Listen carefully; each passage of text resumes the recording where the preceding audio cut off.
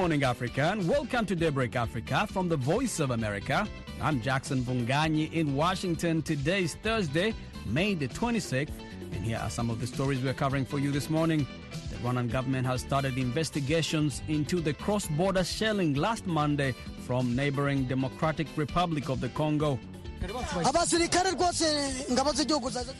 This man says they were lucky to see their soldiers immediately coming into their neighborhood. It at least gave them hope that the government was with them. And Kenya's presidential aspirant Raila Odinga has increased his poll numbers after naming former Member of Parliament Martha Karua as his running mate in the upcoming elections in August. Once she brings in the issue of gender, you saw the excitement across the country. The women were very excited, and that adds the numbers. And Somalia's Prime Minister has suspended his Foreign Affairs Minister over allegations that he authorized an illegal shipment of charcoal to Oman. We'll have those stories and more coming up right here on Daybreak Africa.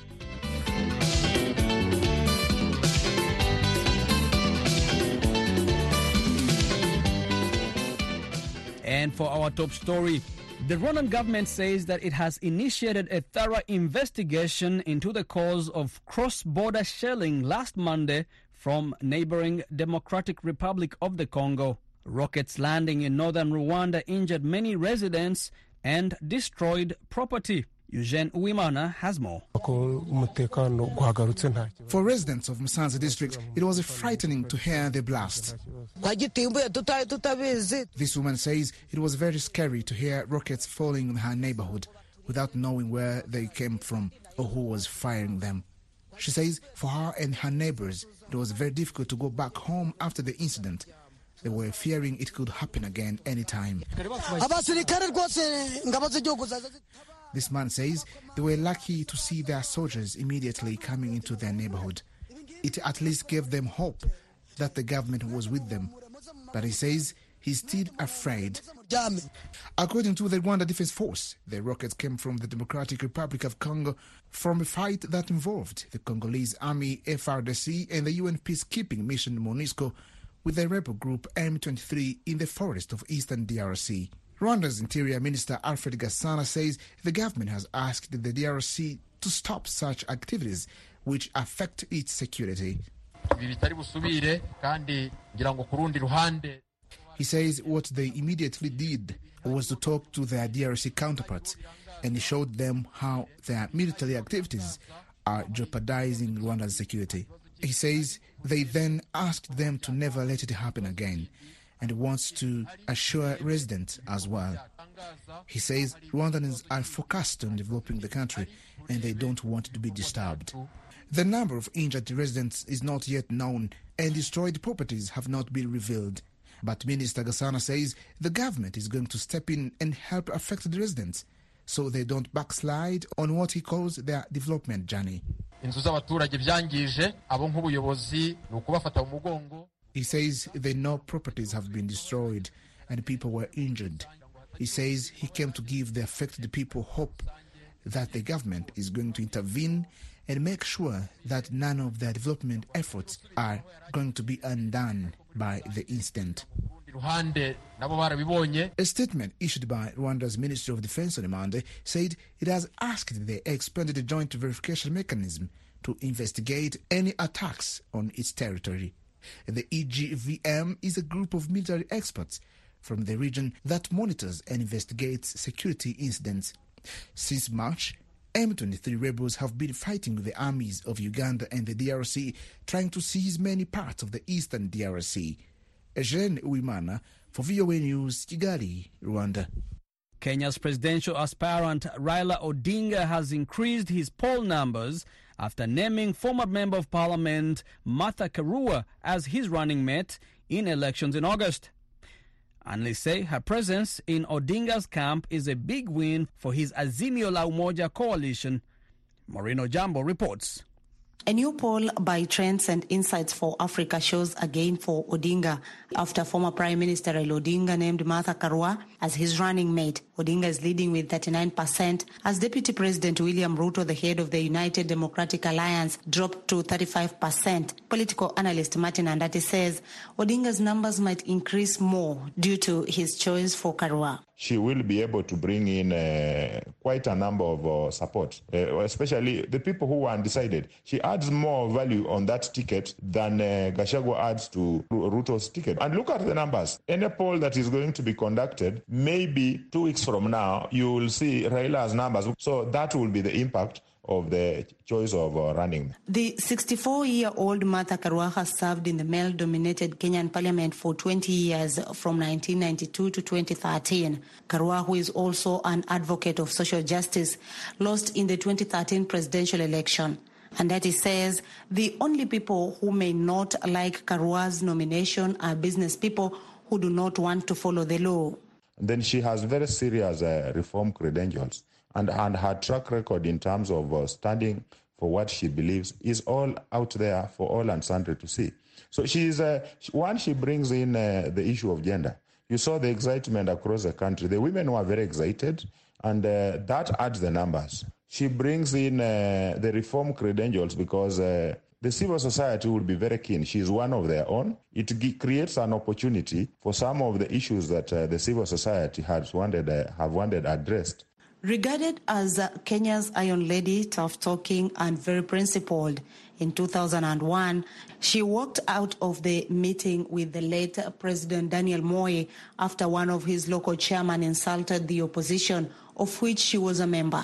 80 years later, Karua resigned as a Minister for Justice and Constitutional Affairs from the cabinet of President Mwai Kibaki after claiming interference from his administration. It is a moment that my late grandmother, one of the most instrumental women in my life, would have been proud of, but she would not have been surprised because generations of women have fought for space in the decision-making table. Women's organizations in Kenya have since celebrated Karua's appointment in the main political coalition, saying it's a big win for women. Zipporah Kitoni is a former nominated senator in Kenya and a women's rights advocate.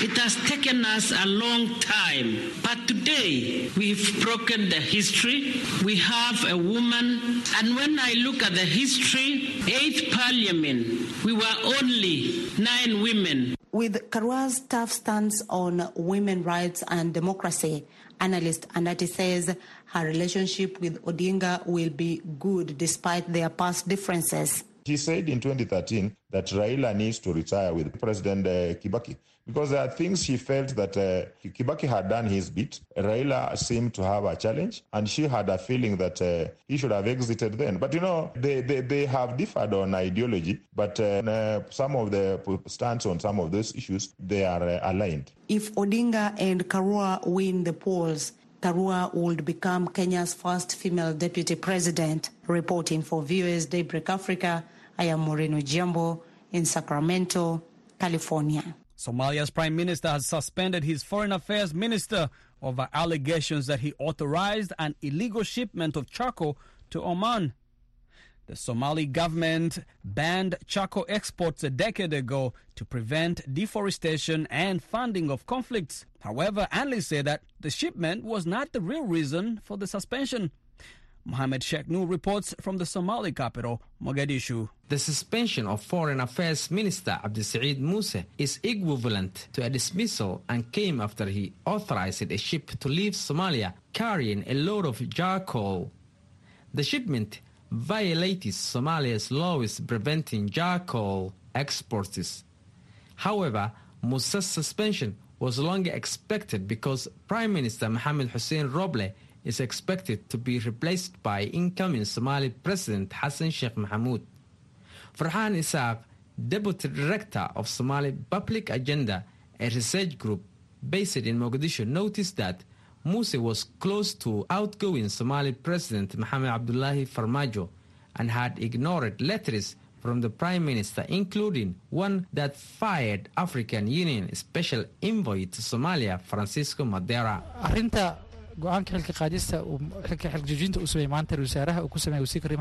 Isaaq says the suspension could be seen as a result of poor cooperation between the Minister of Foreign Affairs and the Prime Minister.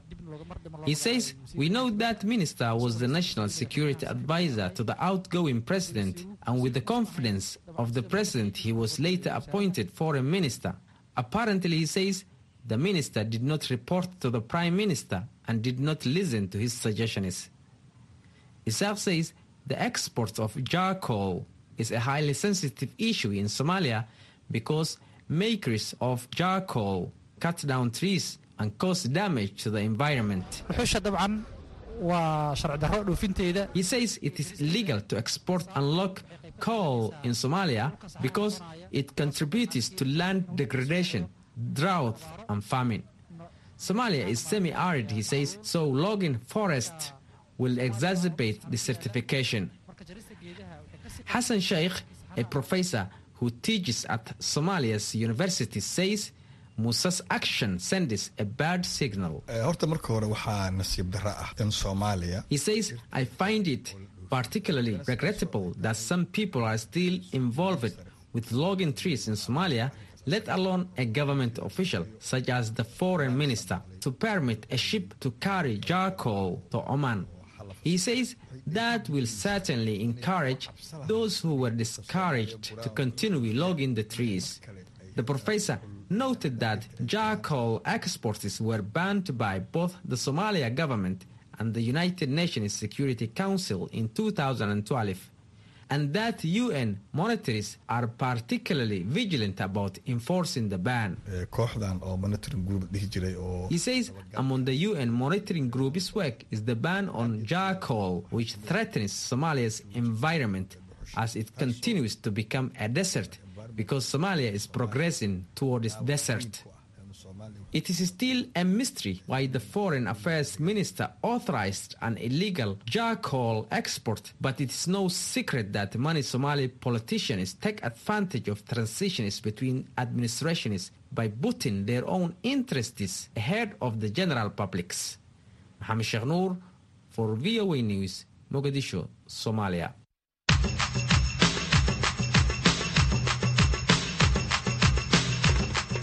You're listening to Daybreak Africa on the Voice of America. This Wednesday was Africa Day. This day is a commemoration of the foundation of the Organization of African Unity, now African Union, on 25th May of 1963.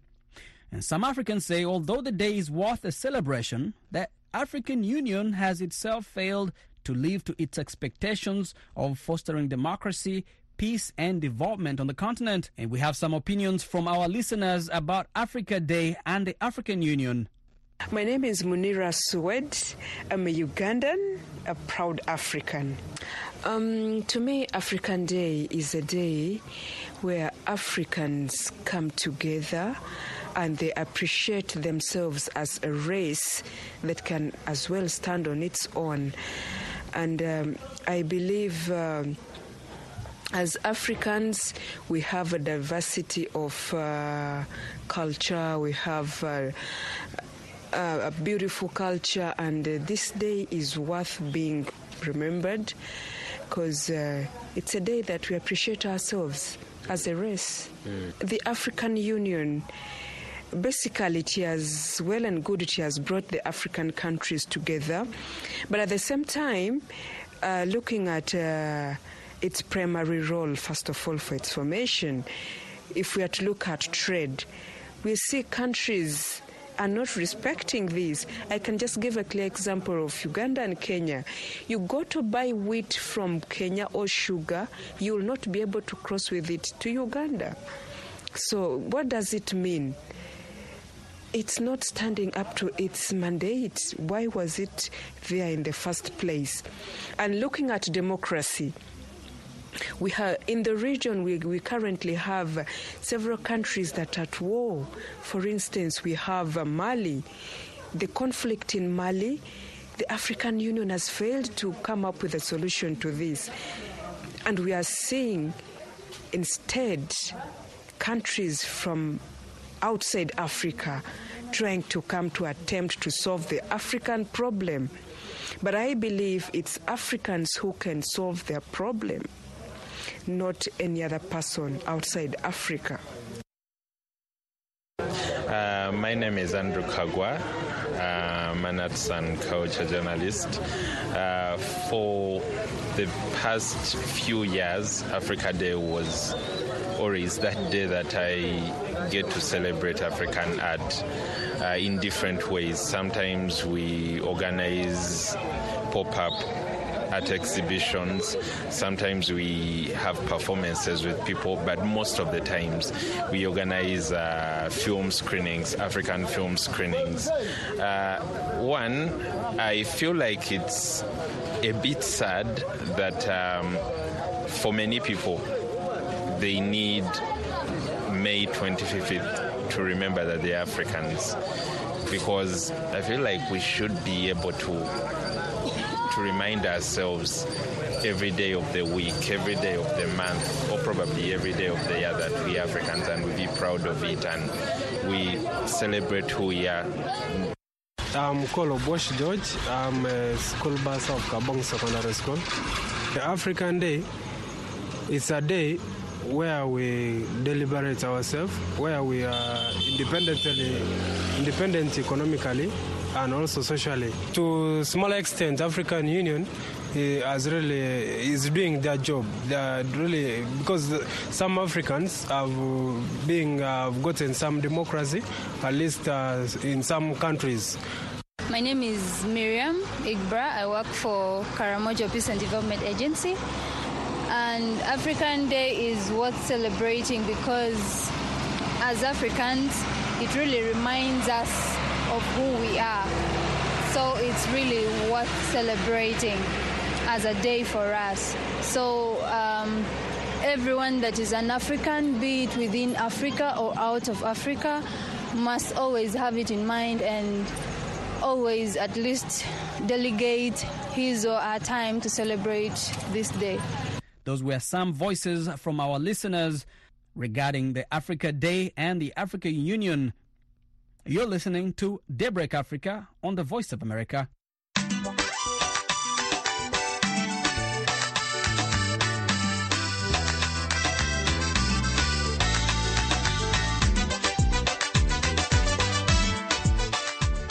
Let's go to West Africa. In Nigeria, where police in Katsina State in northwestern Nigeria have sent reinforcements to a local village where armed bandits killed 12 people and destroyed farmland on Tuesday. Meanwhile, the Nigerian military investigates the killing of over 50 farmers in Borno State on Sunday, as Timothy Obiezu reports from Abuja. Katsina State Police spokesperson Gambo Issa said security operatives were deployed to Gokardi village and its environs to restore calm immediately after the Tuesday attack. He also said the state's police commissioner visited the area and assured residents that police are on top of the matter. Armed gangs on motorcycles invaded Gokardi early Tuesday, shooting and killing at least 12 residents. Issa said the victims included local farmers who tried to take cover on their property. He also said the attackers burned their farmland. The attack comes days after some 50 farmers were reportedly killed Sunday in Ran, a town in northern Borno State. That has been blamed on the Islamic State West Africa province ISWAP, an offshoot of terror group Boko Haram. Kabir Ibrahim is the president of the All Farmers Association of Nigeria. There is a very serious nexus between insecurity and security, and this has been on for a very long time. And in fact, that's why we are in deep problems of feeding our people. We have a serious shortage now of food items, and that's why they are very costly. This week, the African Development Bank, AFDB, announced it had secured approval for a $1.5 billion emergency food production plan to support 20 million farmers in Nigeria and other African countries. The initiative will provide farmers with seed and fertilizer and post-harvest support. The AFDB's president, Akinwumi Adesina, said the aim is for Africa to reduce dependence on imports. The fighting between Russia and Ukraine has caused significant food shortages in Africa. The program is delivering climate-smart seeds, fertilizers, allowing farmers to harvest higher yields of wheat, corn, rice, and other staples. The total value of the additional food production is $12 billion. Kabir Ibrahim welcomes the AFDB's initiatives, but says Nigeria first needs to address security problems. This development will definitely be in the way of our farmers accessing their farms. Nobody will go where they will be slaughtered. So those areas and other areas will be very, very difficult for our farmers to go to. Therefore, food security is endangered in many ways. The United Nations Food and Agricultural Organization estimates that nearly 20 million people across Nigeria will face food shortages between June and August of this year. Timothy Obiezu for VOA News, Abuja, Nigeria.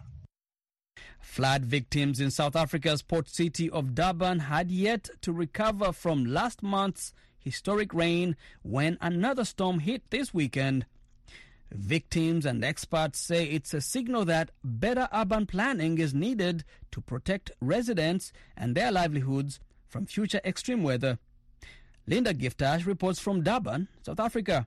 It has been over a month since historic floods in South Africa's eastern province of KwaZulu-Natal made nearly 7,000 people homeless. But their numbers are growing as heavy rains and repeat floods hit the port city of Durban last weekend, destroying more homes and damaging temporary shelters. Emily Hector is a community leader in the Durban township of Umlazi and is supporting a shelter in a community hall. It's not getting better, it's getting worse. So if it happens for the rain to come back again, so that means we won't have a shelter to accommodate other people because the halls right now, it's overloaded. KwaZulu-Natal officials say at least 250 people were evacuated from shelters. South African federal authorities earmarked $63 million for cleanup and rebuilding, while funds are also coming in from various levels of government and aid groups. But victims say they haven't been told when they will get to move to longer-term housing. 28-year-old flood victim Masponge Dlamini lived in an informal settlement in Umlazi. We don't have another space. If we do, we will try by all means to escape to that place directly. We will not gonna go to a hall whereby you will sleep with many people. As far as we are here, because we don't have a choice, we don't have another places. Experts are calling South Africa's severe weather damage a wake-up call for better disaster management in the face of climate change. Elise Leroux is a senior researcher for the Institute for Security Studies in Pretoria. I think it shows us that we are definitely not prepared for even worse storms than what we see now. And to be clear, what climate change will do is it will shift these systems even more. So we need to be prepared for seeing what we saw on a more regular basis. So more often we will see these types of flooding. But experts say rebuilding from damage like South Africa's flooding is also an opportunity to safeguard from future extreme weather.